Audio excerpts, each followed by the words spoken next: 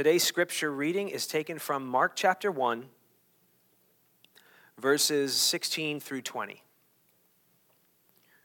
A little bit of a background. Jesus of Nazareth has begun his ministry, his public teaching and preaching ministry after his cousin John the Baptist was put in prison. I'll begin in verse 16. Passing alongside the Sea of Galilee, he saw Simon and Andrew, the brother of Simon, casting a net into the sea, for they were fishermen. And Jesus said to them, "Follow me, and I will make you become fishers of men." And immediately they left their nets and followed him. And going on a little farther, he saw James, the son of Zebedee, and John, his brother, who were in their boat mending the nets.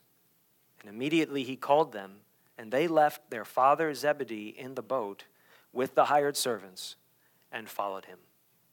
The word of God. What does it cost someone to become a Christian? What does being a Christian continually cost somebody? What does Jesus require of his followers? In 1997, I was a little bit more than halfway through my college career. I was a young Christian, and I began to discover what the cost of discipleship was. Specifically, what following Jesus meant for me. What it would cost me, really cost me. Beyond saying, yeah, I'm a Christian. What it would really cost me to follow Jesus. I discovered that I was going to have to surrender my ambition to become a successful musician, performer, composer, recording artist. It's not that I discovered I had to give up music or songwriting or recording or performing or all those things that I loved. I didn't feel like I had to give up those things. I discovered I had to give up my ambition to define myself as that. I'll talk a bit more about that in a little while. But for me, it was a huge loss. At that point in my life, that was a huge loss for me. It was a worthy one, but it was huge. So what have you lost in following Jesus? As you've been walking with Jesus as his disciple, what has it cost you? If you're not a Christian, what might it cost you to follow Jesus and become a Christian? I hope you will see today that following Jesus it's costly. It is. But he promises to give us immeasurably more than we lose. You know, God's calling on our lives is ironic. Have you ever noticed there's an irony to the situation when you discover that Jesus is calling you to follow him? What I mean by irony is there's something unexpected about God reaching out to you and saying, hey, I want you to be about my business. I want you to follow me. Now these guys in the passage, they're, wait for it, fishermen. They're fishermen. Now, when you were in gym class growing up and you had to pick teams for dodgeball, I know they don't let kids play dodgeball anymore. That's really sad. But when you had to pick dodgeball teams or soccer teams or volleyball or badminton, whatever it was, who were the first people to be picked? The best athletes were always the first people to be picked. Okay? If you're a musician, if you're putting a band together or an orchestra or you're auditioning, the people holding the auditions, who are they looking for? They're looking for the best musicians, right? So Jesus doesn't go out looking for religious professionals. He doesn't go out looking for the people who were most theologically and religiously qualified to learn from him on his quest to tell people about the kingdom of God.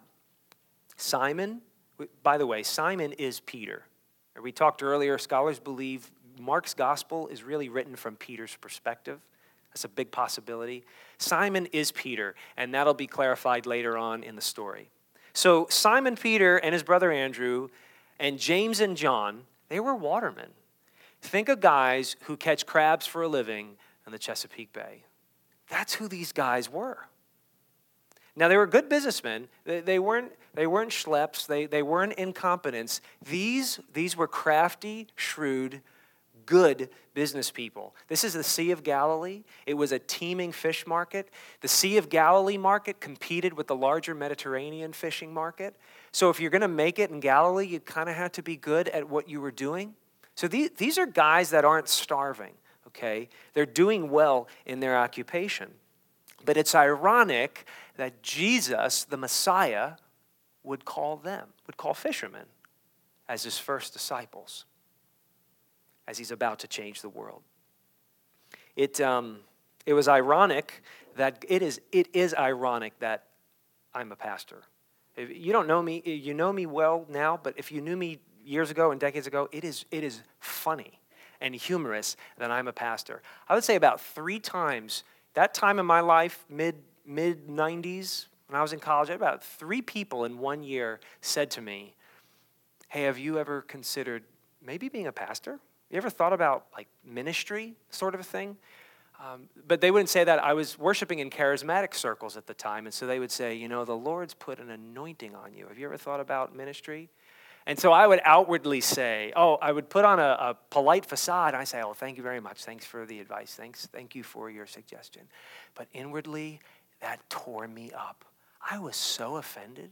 I was honestly offended that people were encouraging me to consider going into ministry. Because in my thinking, there was no fame and success to become a pastor and tell people about God and teach the Bible and help people.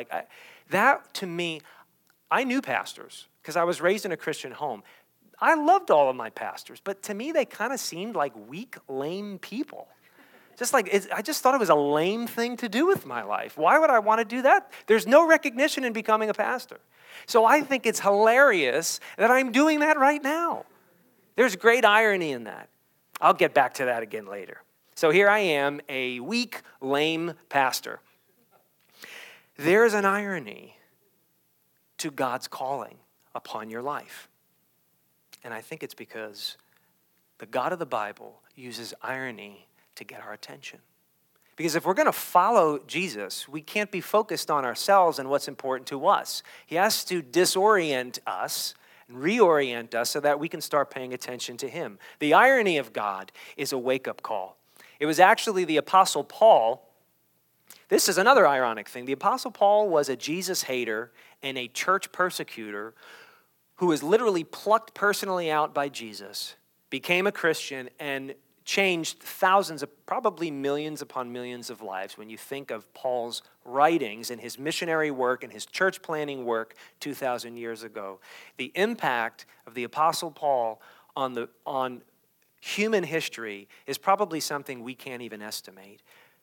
But first, Paul hated Jesus and hated Christians and tried to destroy the early church. There is irony in the calling of God, and Paul shows why. He would say later in his life to Christians living in Corinth, consider your calling, brothers. Not many of you are wise according to worldly standards. Not many were powerful. Not many were of noble birth. But God chose what is foolish in the world to shame the wise. God chose what is weak in the world to shame the strong. God chose what is low and despised in the world, even things that are not, to bring to nothing things that are, so that no human being might boast in the presence of God. Now, let's just be honest. Becoming a Christian is disorienting. Think about it. It's confusing. It turns you upside down. There's no easy way to say that. Let's just be honest. Following Jesus at first, and maybe for a long time, is disorienting. Not only is it disorienting, it's costly. The calling of Jesus on an individual's life is costly, I believe in part, because it requires change. And change is costly. These men, what does the text tell us? in Mark chapter 1. It tells us that these men left their occupations to follow Jesus. They weren't looking for work. They were doing pretty well as fishermen. Actually, Zebedee's boys, James and John, it tells us that they were doing so well that they had a boat. They had hired workers. So maybe they were small contractors, but they were doing well. Also tells us in the passage that they left their families to some extent. This isn't a negative thing. They didn't walk out and desert their families, but Jesus called them away from their families. You see that James and John leave their father Zebedee in the boat to take over and to manage the employees as they went off to follow Jesus. We know later on in this passage, we find out that Peter was married. Peter had a family. Peter didn't leave his family destitute. There's evidence in the New Testament that he kept familial ties. So they didn't walk away from their families as though to leave them destitute. But Jesus called them, to, in some extent, to leave family life as they understood it. Okay? Now, it's important, I have to make this point. We shouldn't assume that to follow Jesus, he's going to call you to leave your house and leave your home or leave your job or your occupation. We need to remember these are men that are going to become apostles. Right? 2 of 12 people who literally, through the power of Jesus, would change the world. So we can't assume that our calling should specifically look like the apostles' calling. Okay? But when you follow Jesus, something will change. Maybe many things will change. I didn't have to give up a family life to follow Jesus, to become a Christian. But I did have to give up some things. And here's a big one. I had to give up my pursuit of the American dream. That seemingly American right to be whatever you want to be, to become and to do whatever you want to do if you just believe in yourself. I had to give that up in order to follow Jesus. And I had to specifically give up my ambition to become a successful performer and musician. Because that was the American dream for me. I thought that was my right, and I'll be happy, and I'll be fulfilled, and I'll be somebody when I get that, when I achieve that. And Jesus helped me to see, if you're going to follow me, that's something that's going to have to change. That's something that you're going to have to give up. And so following Jesus has cost me years of my life. It has cost me resources. It has cost me money. Following Jesus, I think, may have cost me some of my sanity and some of my physical health. And following Jesus has cost me some relationships in my life. So you may be thinking, so like, what's the good part of this? Like, why follow Jesus at all? You're not selling this very well. If you look at verse 17 in Mark chapter 1, Jesus says basically to these men, if you follow me, I will make you become fishers of men. He's basically saying, if you follow me, I'm going to teach you how to catch people instead of fish. Now, to the ancients, the sea was not a nice place. The sea represented chaos, danger, the unknown. You're supposed to be afraid of large bodies of water. And so what Jesus is saying is, if you come with me, I am going to teach you how to rescue people out of the chaos of life into God's mercy. I'm going to teach you how to rescue people out of God's coming judgment, to judge them for their sin and rebellion against him as their creator. And I'm going to, through you, bring those people into the boat. Right? When a fish goes into the boat, that's bad for the fish. But what Jesus is saying, when people come into the boat, out from the chaos, into God's family, that's a good thing. Okay? And so what you see here is a basic principle of discipleship. Jesus transforms you so that through you, he can transform other people. Right? Jesus blesses you so that you can be a blessing to others. Jesus invests in you as his follower so that you, by investing in others will bring them to Christ. Okay? That's what discipleship is all about. But it requires change. And change is really costly, isn't it? I want to ask you a question at this point. I think I must have skipped a slide. There it is. Let me ask you a question. Why are people reluctant to change? Even Christians, okay? Why are people reluctant to change? Given the context of Mark chapter 1 and what we're talking about, why is it hard for people to change? What do you think? Okay. Takes you out of your comfort zone. Yeah. Comfort's a big deal to Americans.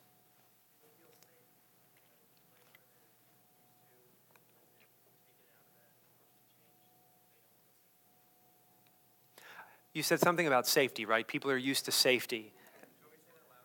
Yeah, I think it's similar to what Kathy said about comfort. You said safety. They're different things, but safety is important, right? Change forces us into a position where we may feel like we are not safe. And for some of us, a lack of safety is a real big issue. We become immobilized when we don't feel or believe we're safe. Yeah. Change represents hard work. Yeah, think of a major change in your life. You know, and are they always easy? Quite often change is very difficult. Yeah. A lot of times there's a lot of stuff we don't know what the next thing is.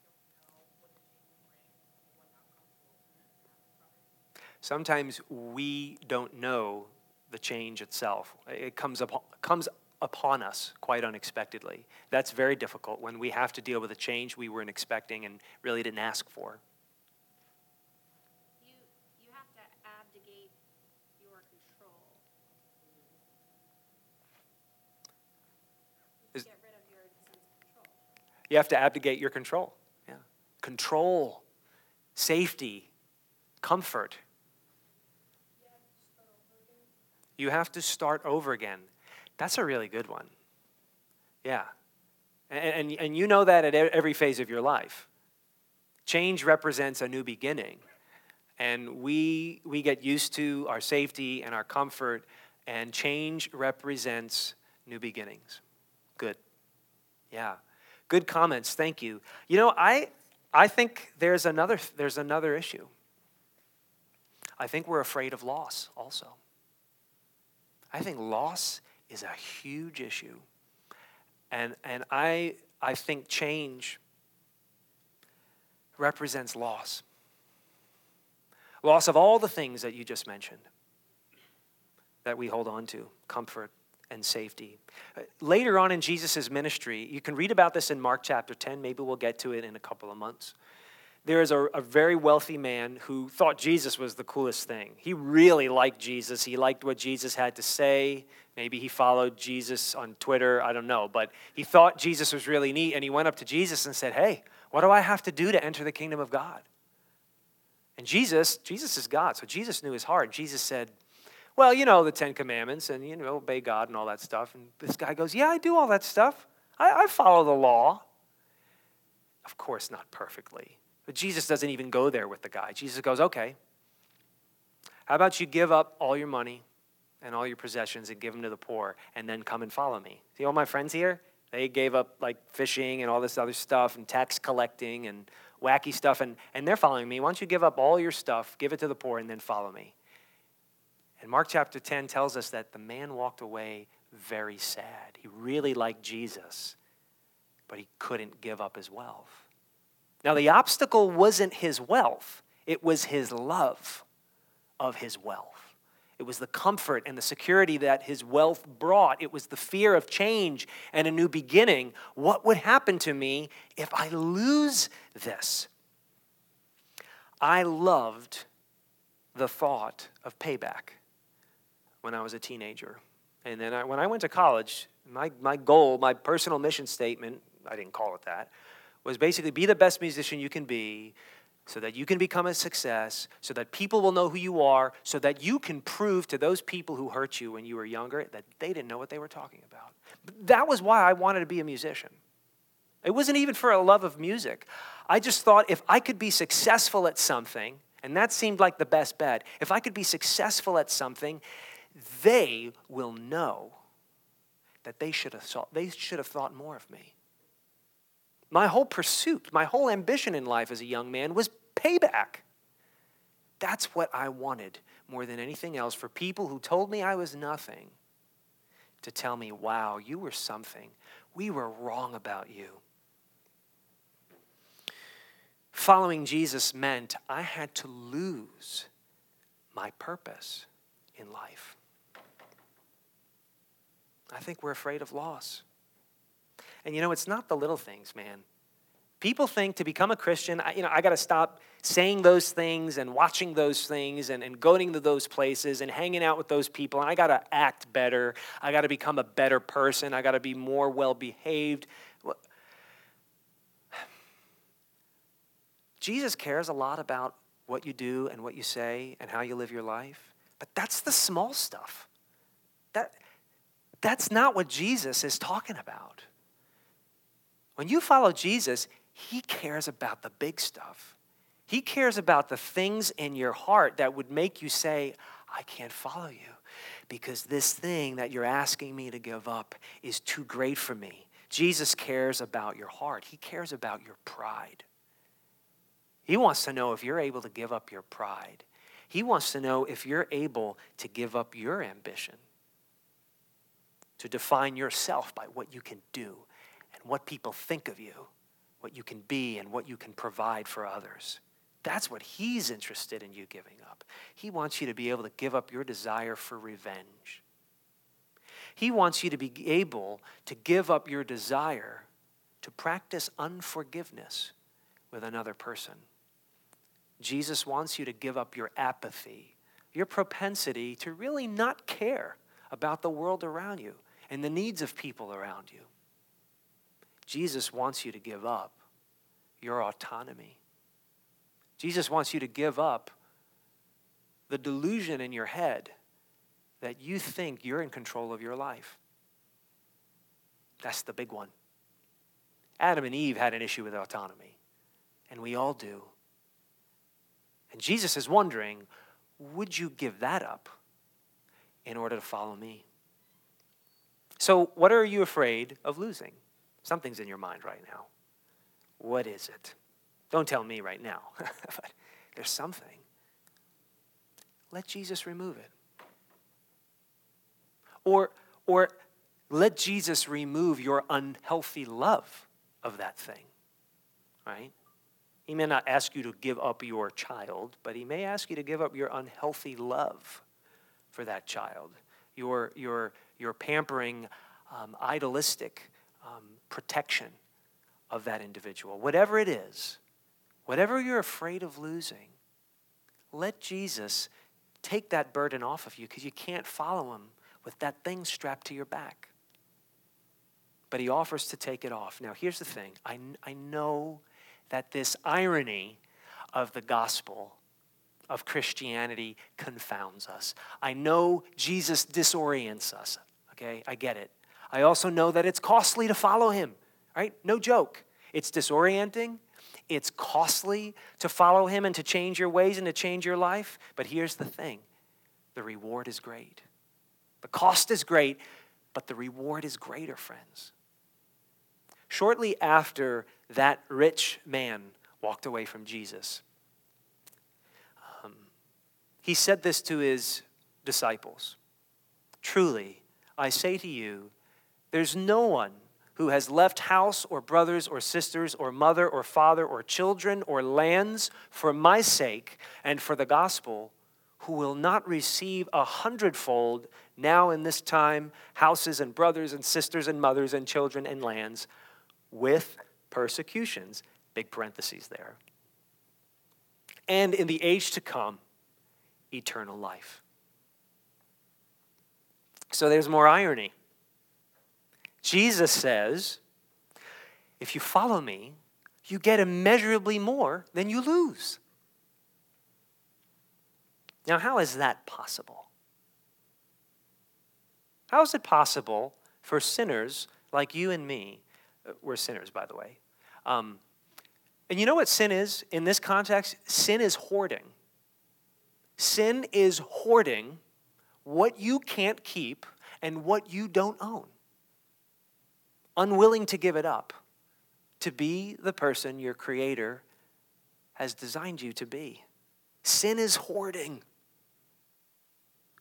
How is it possible then for spiritual hoarders like us to receive this type of reward from a perfect, good God?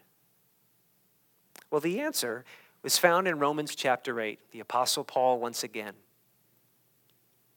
Paul, talking about God, the Father, said, "He who did not spare his own Son, but gave him up for us all, how will he not also with him graciously give us all things?"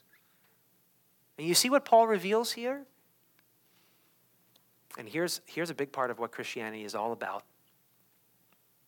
It costs God something to reconcile humanity to himself. For God to forgive hoarders who think they can live life the way they want and think they're self-sufficient and don't want to give up the greatest thing. Okay? For God to reconcile hoarders to himself, he had to pay something terrible. He had to lose something terrible, and he lost a child. He lost a son. And Jesus, the eternal Son of God, God himself in human flesh, lost something immensely, cosmically profound when he hung on the cross in your place. He lost his throne. At that moment, he lost his throne from all eternity. And as a human being, he lost his life. He lost his pride. He lost his reputation. It was an absolute atrocity for someone to hang on a cross, according to the Jews and according to the Romans. It was an absolute embarrassment for someone to hang on a cross. And God himself, as a human being, hanging on a cross, that is the greatest picture of loss humanity has ever known. But God endured that loss so that you, by following Christ, wouldn't have to endure the greatest loss. And that's what encourages us as Christians, always knowing, no matter what we might lose, Jesus took the greatest loss. Jesus took the greatest hit. That's the God of the Bible, who's going to say, I know it's going to be hard for you to follow me. I know you're scared. I know what fear is. But listen, my son took the greatest loss. You will never, ever have to lose what is ultimately essential to who you are, your identity, the person I've created you to be. You'll never lose that because I gave up the greatest thing. I surrendered the greatest loss. So, yes, following Jesus is costly. I'm sorry. The good news is he promises to give you immeasurably more than you'll lose to follow him. Immeasurably more.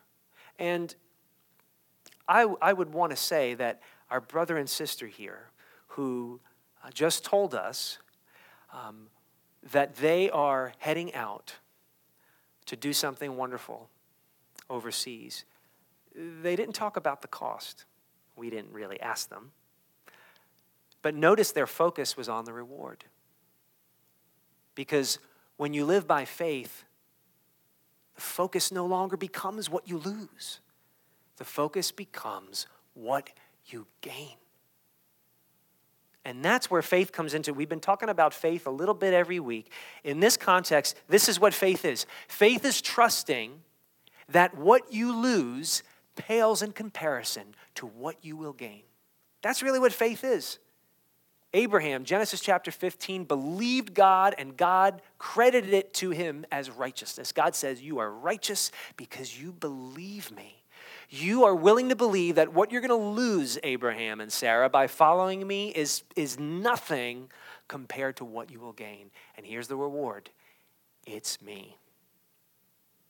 Time and time again in the Bible, people keep thinking, oh, the reward is this, and the reward is that.